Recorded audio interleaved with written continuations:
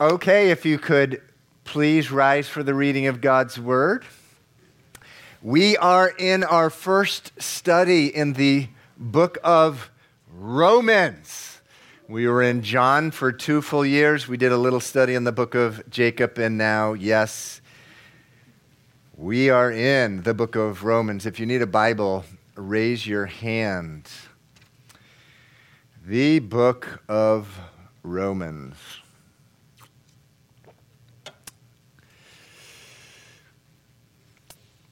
Romans chapter 1, verse 1,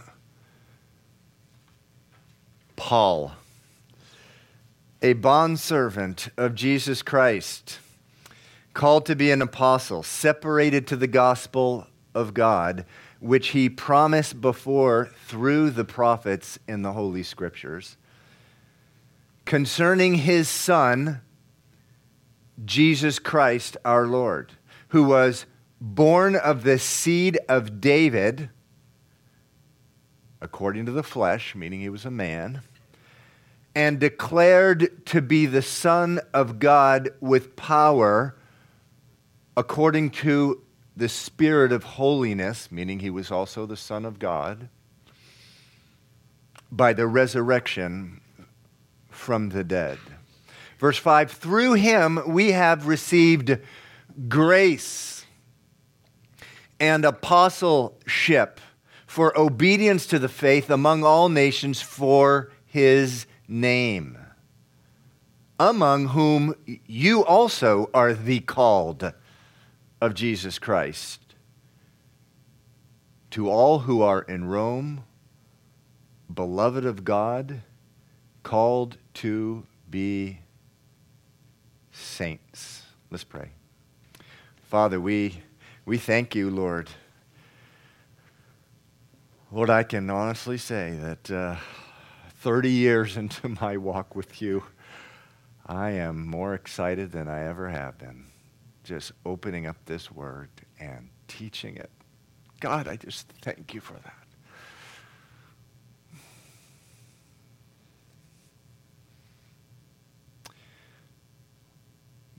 Lord, your goodness is here, just as Kelly just said. It's here, and it's for me, and it's for every man, woman, and child in this room.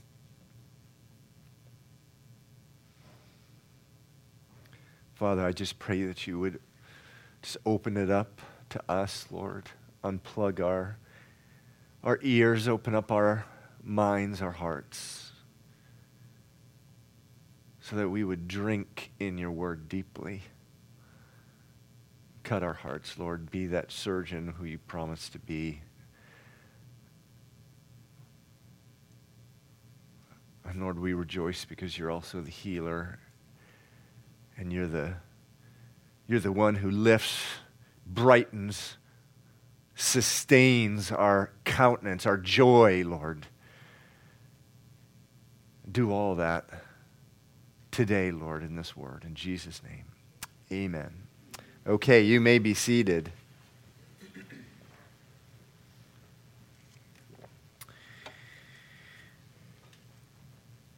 It has been said of the Christianity, the particular brand of Christianity.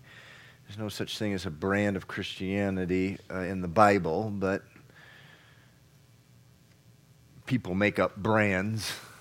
It's like Hollywood stars work on their brand. It's a tragedy. Christian churches and movements work on their brand. It has been said of the brand of Christianity in the United States that it's 1,000 miles wide and just an inch deep. It's really shallow. And I see that everywhere I look. It grieves me tremendously. You may be here today, and if you're honest with yourself, you feel the same way of your own faith. It's shallow, it's fruitless, it's not powerful. It's an inch deep. Well, I can tell you the book of Romans will cure you of that. The book of Romans, it's 1,000 miles wide and 1,000 miles deep. About 2.5 years ago, we were at the end of the book of Ephesians. I was teaching through it, and one of the sisters in the church asked me, "So, what book are we going into next?" And I said, "Well, I'm seeking God about that." And she said, the book of Romans comes to mind. And in my heart, I'm thinking, oh, don't say that. Because I'd been thinking the same thing, and it's a painful thought, because going 1,000 miles wide and 1,000 miles deep is a hard thing to do. So much to my relief at the time, I just felt the direction from the Lord, and I really believe it was from Him to go into the book of John, and that is what we did. But now it's time, the book of Romans, Samuel Coleridge, the English poet, called Romans the most profound book ever written. And that really is not an exaggeration. It's certainly among the most profound, deepest books ever written. What usually is said of this book is that it contains the entire theology of Christianity from A to Z. And by that, I mean everything, an explanation of everything about Christianity. Now, why the Apostle Paul, we'll talk a little bit about him for a while, chose to do this in a letter to a church in the city of Rome, which is the center of the Roman Empire, as opposed to a church in another city, we do not know. This I do know. I don't think I know of any Christian who has,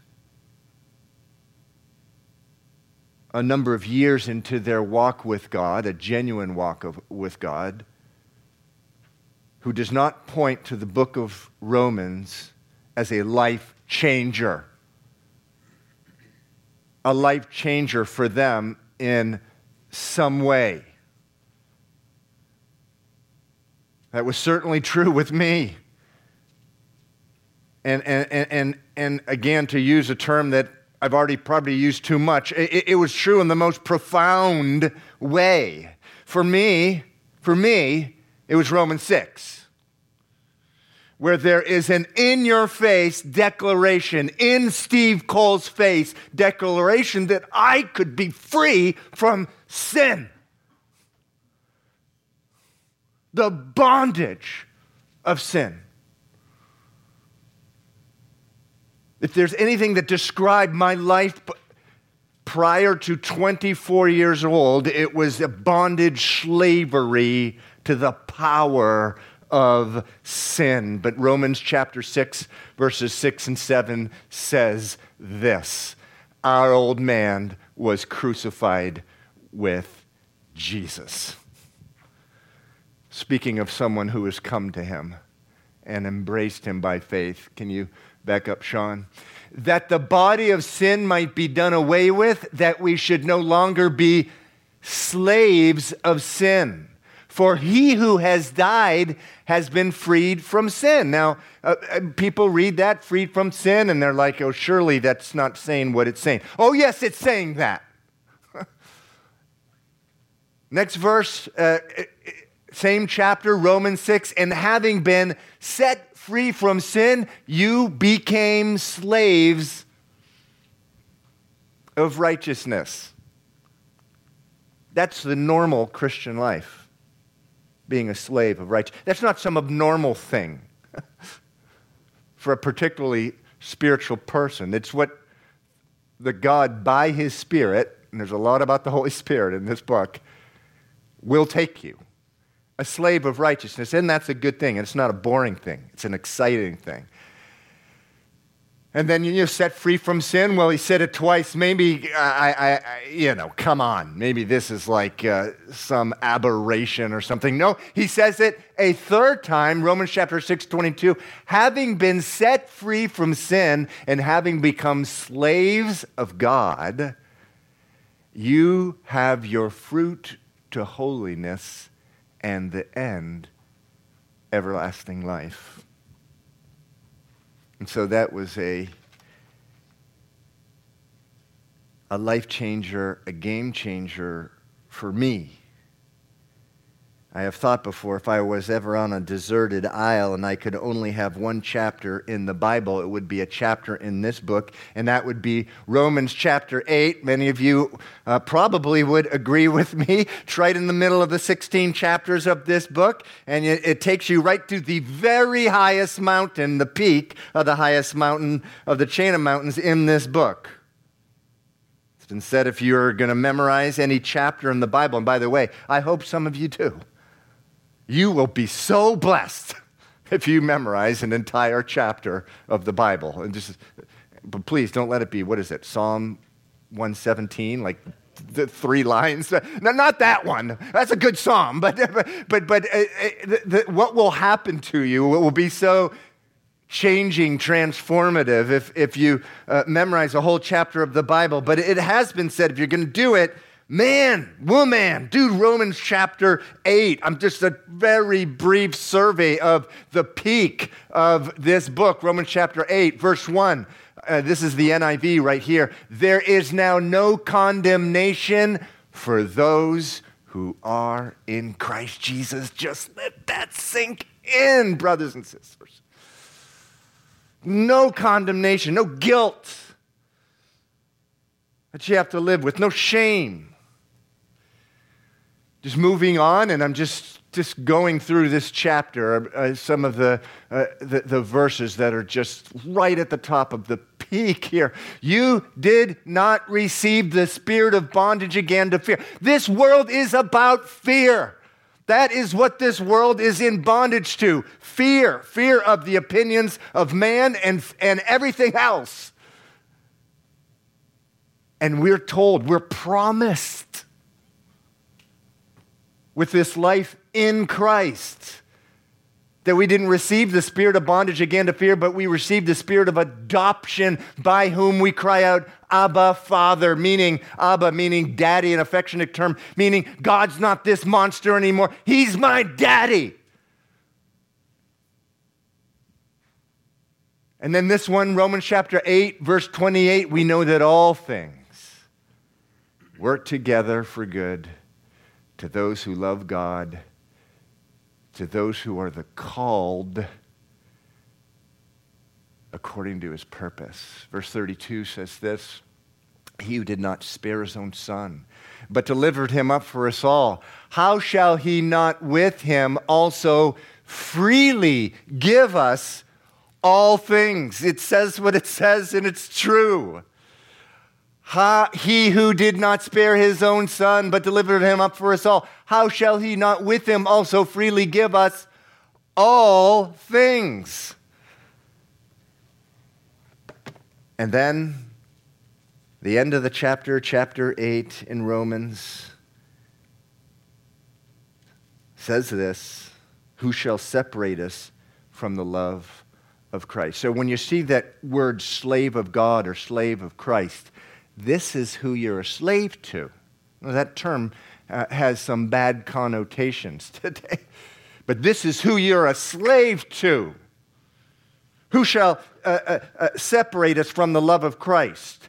Shall tribulation or distress or persecution or famine or nakedness or peril or sword? As it is written, for your sake we are killed all day long, we are counted as sheep for the slaughter. Yet in all these things we are more than conquerors through him who loved us. For I am persuaded that neither death nor life, nor angels nor principalities, nor powers, nor things present, nor things to come, nor height or depth, nor any other created thing shall be able to separate us from the love of God, which is in Christ Jesus our Lord. That's the peak of the mountain. And that's where we're going eventually here in the book of Romans, the 3 great themes. I need to speak just a while about the book as a whole before we start verse by verse. Three great themes of the book of Romans: the glory of God, the love of God, and the grace of God. The glory of God, the love of God, and the grace of God. The Holy Spirit ties these three things together in this book in such a way that they become inseparable. They become like one. The book finishes up chapter 12 on in a real practical way. In other words, and now that you know about the glory of God, the love of God, and the grace of God, this is what you do. And then the message, by the way, is clear. The glory of God, the love of God, and the grace of God will become the engine. And if you're one of those car guys or car gals, it becomes the V6, the V8, the V10 for a fruit-filled, purpose-filled, love-filled, and grace-filled life. The glory of God, the love of God, and the grace of God. So who is it that wrote this book? This book, 1,000 miles wide and 1,000 miles deep. Of course, we know that the Holy Spirit is the author of the whole Bible, including the book of Romans. Never forget this, 2 Timothy 3:16, all Scripture is God-breathed. But who did God use as a human agent, his human vessel? This man, the Apostle Paul, his name is the first word of the book, Paul. Who was the Apostle Paul? Well, originally his name had been Saul. God changed his name, just as the Lord changed the name of Jacob into Israel. After he became a Christian, he changed his name from Saul to Paul. And Paul describes himself, he describes who he was prior to becoming a Christian. Philippians 3:5 says this. Paul's describing himself here, circumcised the 8th day. That's a reference to a Jewish law, which you do with a male child on the 8th day after the birth. He describes himself circumcised the 8th day, of the stock of Israel, of the tribe of Benjamin, a Hebrew of Hebrews, concerning the law, a Pharisee. Another way of saying it, Paul was a Jewish thoroughbred. That's what he was. A Jewish blue blood, an Israelite through and through. When he's talking to Jews in Jerusalem in Acts 22, this is what he says. He's speaking of himself. He says, I am indeed a Jew, born in Tarsus of Cilicia, but brought up in this city, he's referring to Jerusalem, at the feet of Gamaliel. Gamaliel was the, you could say, number one rabbi of the time, the number one scholar, the number one professor of Judaism. Brought up in this city, Jerusalem, at the feet of Gamaliel, taught according to the strictness of our father's law, and was zealous towards God. In Galatians, he continues the description of himself, chapter 1, verse 14. I advanced in Judaism beyond many of my contemporaries in my own nation, being more exceedingly zealous for the tradition of my fathers. Paul was zealous for God, and he was zealous for the Jewish law.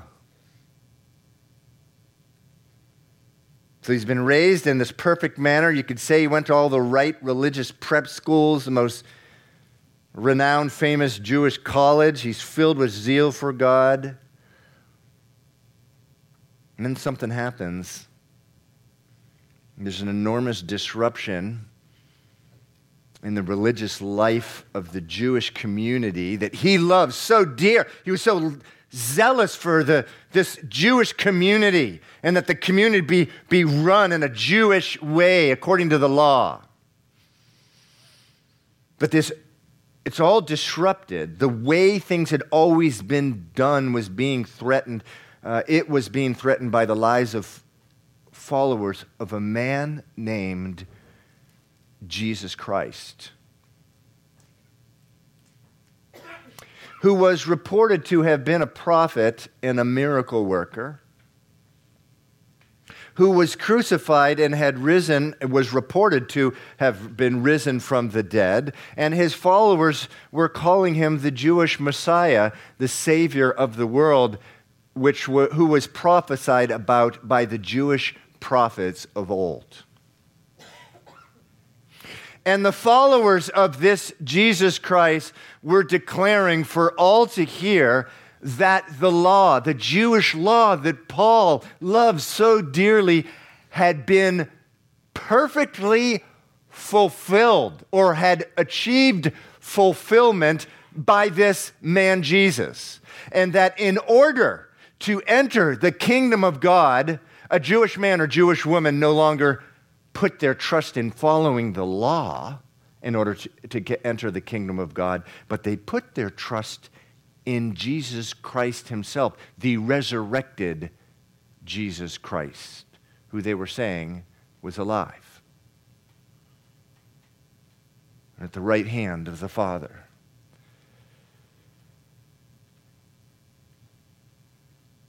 This infuriated this man.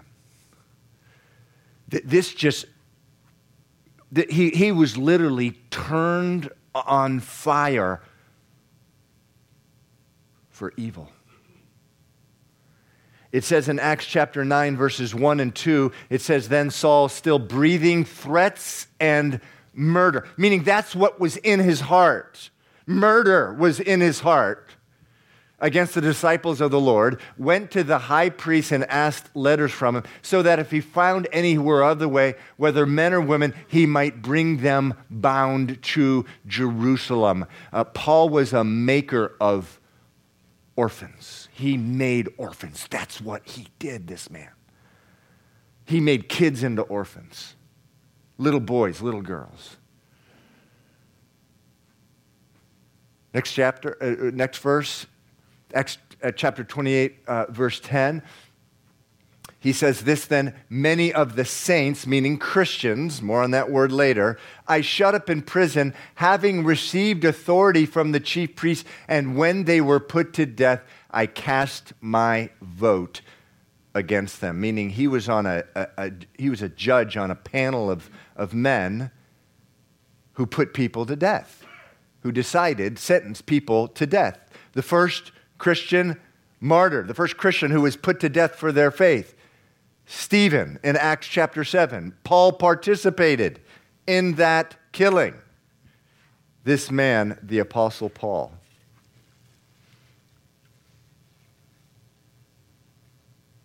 But in Acts chapter 9, can we go back to Acts chapter 9?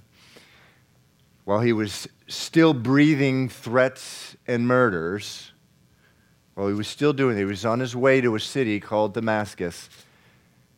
Jesus Christ appeared to him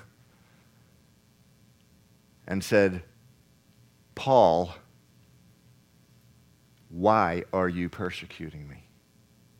Persecuting me. Why? He was persecuting the church. He was putting Christians to death. And Jesus says, "Why are you persecuting me?" And he was cast to the ground. He was just by the strength of the power and presence of Jesus Christ, and there was a light there. He was cast to the ground and blinded. And after a few days, he went into the next city, and a Christian man was told to go. Actually pray for healing for him to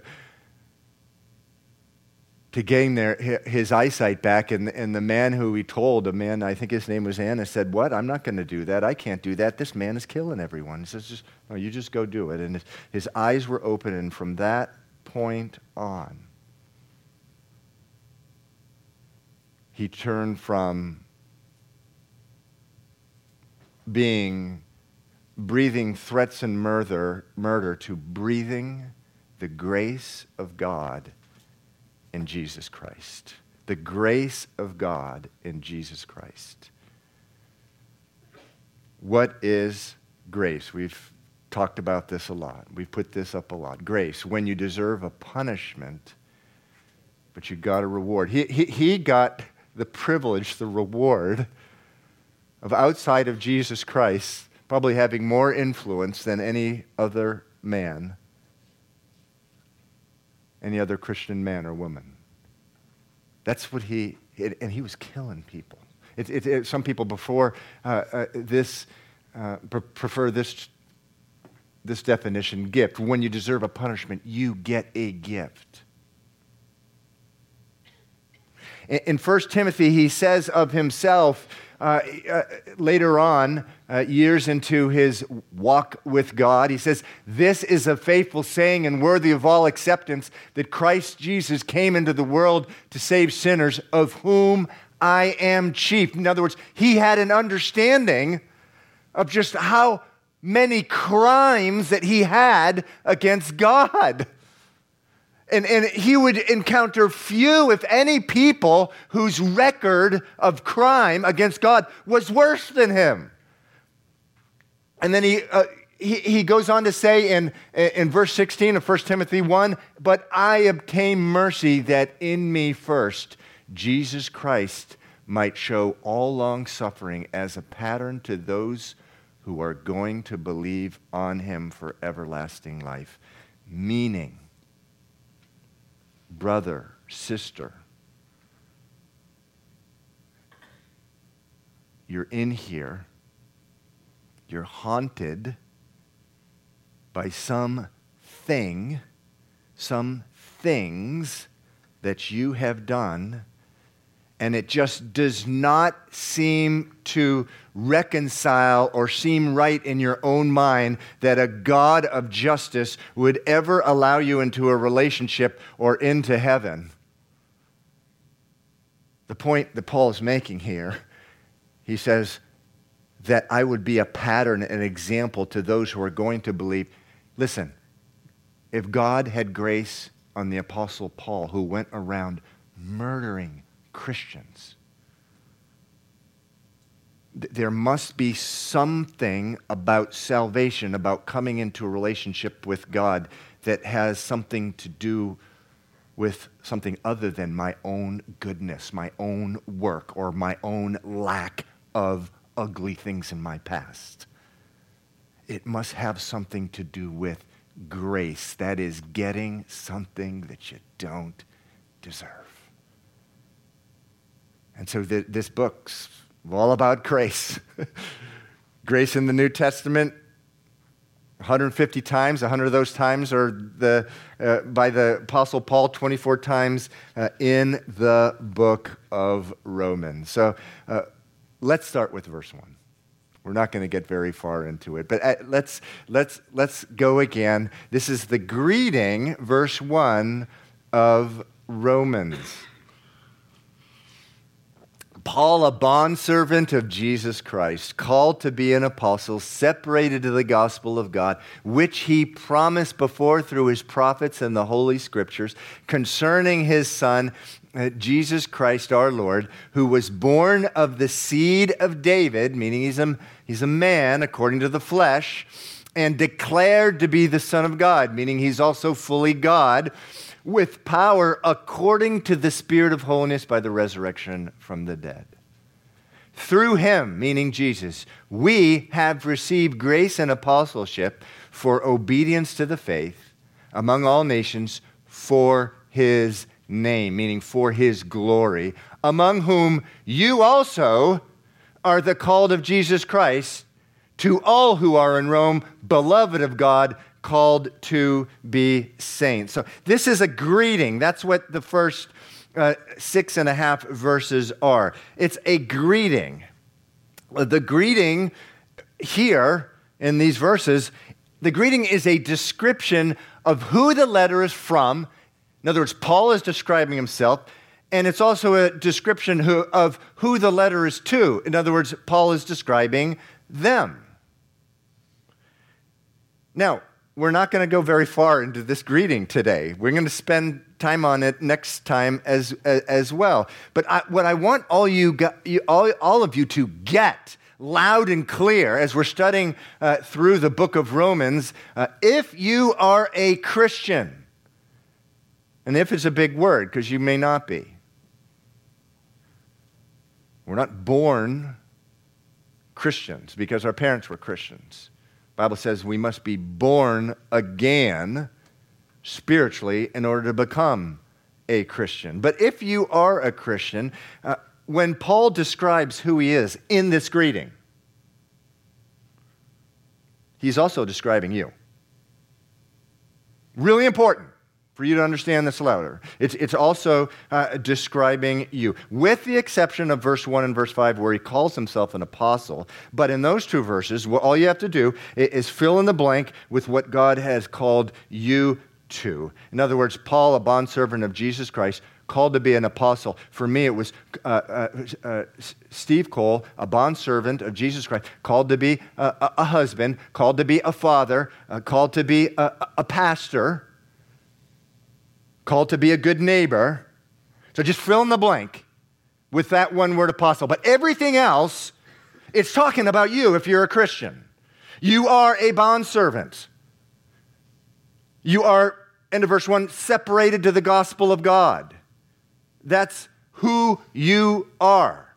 It says, verse 5, you have received grace. Verse 6, it says, among you also are the called of Jesus Christ. So not only are you everything that Paul describes himself as, you're everything that these folks are who he writes to. Are you following me? In order to understand this letter, you have to understand that in this greeting, if you're a Christian, you're everything Paul is, but you're also everything that the people are who he's writing to, meaning, verse 6, you are the called of Jesus Christ. You have been called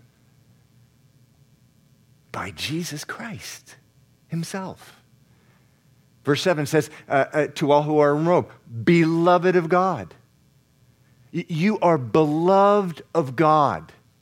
Now, you're beloved of God in a unique way. It is true that everyone in the world God loves. God so loved the world. But that's not what this is talking about. He said, to all who are in Rome, beloved of God. When I'm writing to my wife, Stephanie, and I say to my beloved wife, she's not thinking, well, he's a Christian, so he loves everyone, so I guess I'm like any other person. No, not at all. She is distinctly and uniquely loved by me. If you are a Christian, you are distinctly and uniquely loved by God. Because his son's blood purchased you. More on that in a little bit.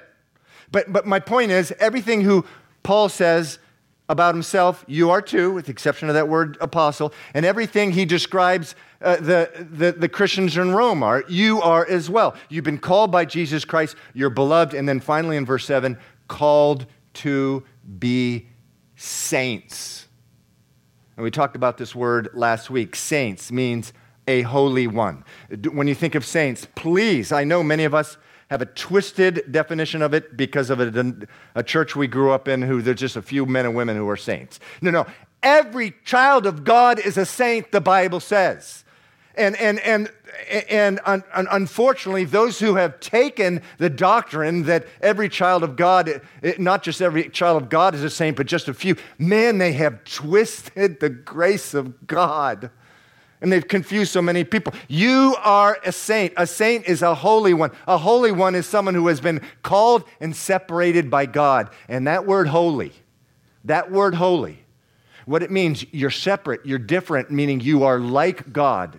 You are holy, like God is holy. And when you think of holy, please, if you've spent any time in this church, I hope you know, holiness is not supremely not doing things. It's not supremely not fornicating, not getting drunk, not using foul language. That's a Muslim, that's a Buddhist, that's an Orthodox Jew, unconverted. No, holiness is supremely about God's love, who he is, that makes him separate from everything else. He's a God that loves. He is a God who rejoices. He is a God who is kind. He is a God filled with tender mercy. And a holy person is seeking after things, not avoiding things. They may be avoiding things if things are not going well in their life. If things are going well in their life, they're not even thinking about avoiding. They're thinking about seeking the love of God, seeking the word of God, seeking the heart of God. That's what holy is. And it says, to all who are in Rome, beloved of God, called to be holy, called to be a saint. So I'm going to conclude with this. It's the first 4 or 5 words. It's Paul, a bondservant of Jesus Christ. Oh, how I just love just chewing on that verse and letting that verse, that concept of being a bondservant of Jesus Christ just seep in to my heart. I'm going to call up on the screen the verse that from Romans 6. It was such a life changer for me. I'll tell you a true story. I had every intention of putting this verse on the screen, and when I got up this morning in my devotional, the verse that my devotional was about was this verse. God wants us, Calvary Chapel, in the book of Romans. Having been set free from sin and becoming a slave of God. Now, that word slave is the word doulos. And it's the very same word here in Romans verse 1 where Paul says a bondservant. Many translations say slave. In the Greek, it's the same exact word, a doulos, a bondservant of Jesus Christ. Some translations say servant. That's not really doing it justice. The reason being that the underlying root Greek word is chains or bonds. It's something more than a servant. A servant can take off. I don't like this job anymore. I don't like this life. I'm getting out of here. No. A bondservant of Jesus Christ is someone who's been bonded to him, meaning once you're bonded to Jesus, that's it for all eternity. And it's a good thing because he loves you. He loves you. Just take a few hours and meditate on the cross, that scene on the cross. He loves you. A bondservant of Jesus Christ. A bondservant or a slave has been purchased. Paul says, he begins this book, the book of Romans, Paul, someone who has been purchased by Jesus Christ. That's what he means when he says, Paul, a bondservant of Jesus Christ, a slave who has been purchased, a bondservant who has been purchased by Jesus Christ. 1 Corinthians 6, verses 19 and 20. Paul says, same author, do you not know that you are not your own? You were bought at a price. That's talking to you, Christian. You're a bondservant. You've been bought. You don't own yourself. You do not have the right as a Christian just to go out and do whatever you want to do. That's why Christianity is miles and miles an inch deep. They don't understand that the love of God has taken them to 1,000 miles deep, where they don't own themselves. We no longer own ourselves. Next verse, it says this in Acts 20, verse 28, the church of God which he purchased with his own blood. Next verse. He is so rich in kindness and grace that he purchased our freedom with the blood of his Son and forgave our sin. Sorry, that's actually Ephesians. Ephesians 1 through 7. That's a New Living Translation. He is so rich in kindness and grace that he purchased our freedom with the blood of his Son and forgave our sin. Listen, Calvary Chapel. It is such it gives me such a feeling of peace and security knowing that God owns me, that Jesus owns me. I'm his responsibility. And the purchase price was the blood of his son. It's the blood of his son. Why does it say, why does it call me beloved? Why does it call you the beloved of God in verse 7? That's a love, again, much more distinct and unique than the God has for all the world. The Bible says in the book of Matthew, I think it's chapter 5, Jesus says, God gives the unrighteous, the wicked, the unbeliever, the one who opposes him, every person in the city who's mocking God, who curses God, who blasphemes God, he's loving and kind to them, it says.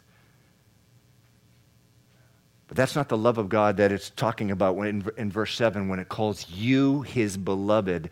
You're his beloved because you were expensive. He bought you with the blood of his son, and he loves you for that. His love is sealed by the blood of his son.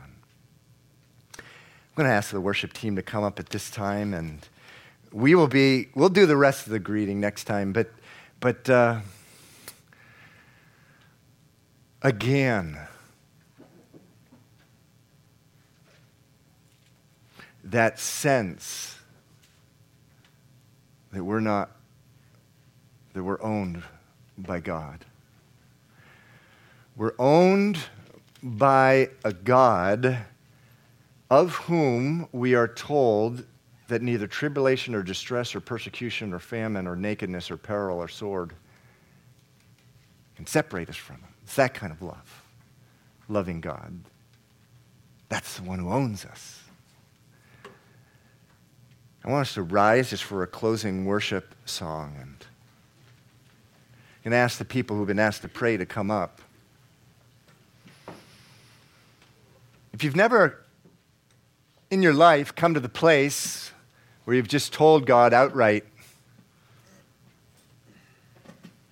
I want you to take ownership of my life, come up for prayer.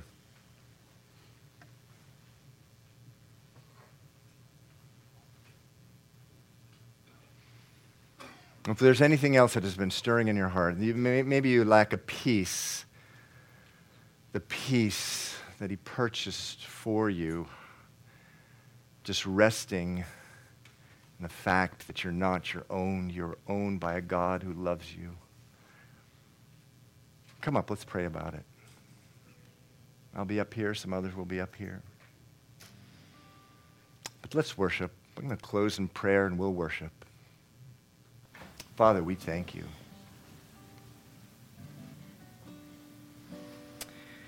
We thank you, Lord.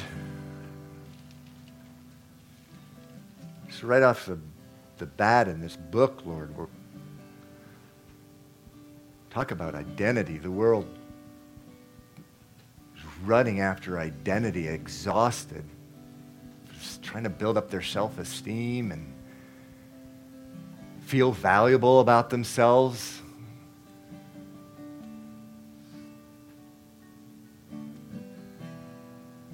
First verse of the book of Romans says that we're owned by you, Lord Jesus. We've been called by you. First we were called, then it says in your word we were called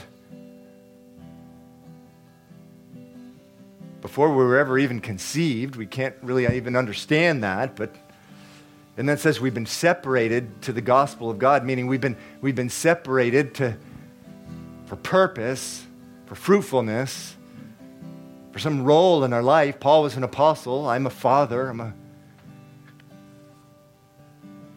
husband.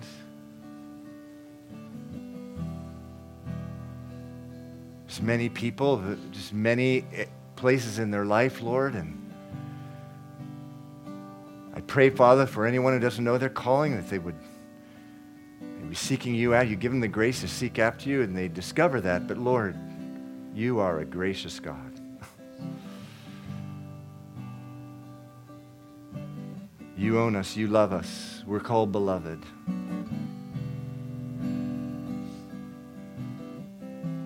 And Lord, as we worship you now, I just pray by your Spirit, even as we're getting to know the glory of God, the grace of God, and the love of God, let it be our worship, be the fuel of our worship now, Lord. The V6, the V8, the V10, the engine, Lord. And let us walk out of here the same way, Lord. We know that's what you want. We know that's what you called us to. Just say thank you, Lord, in Jesus' name. Amen.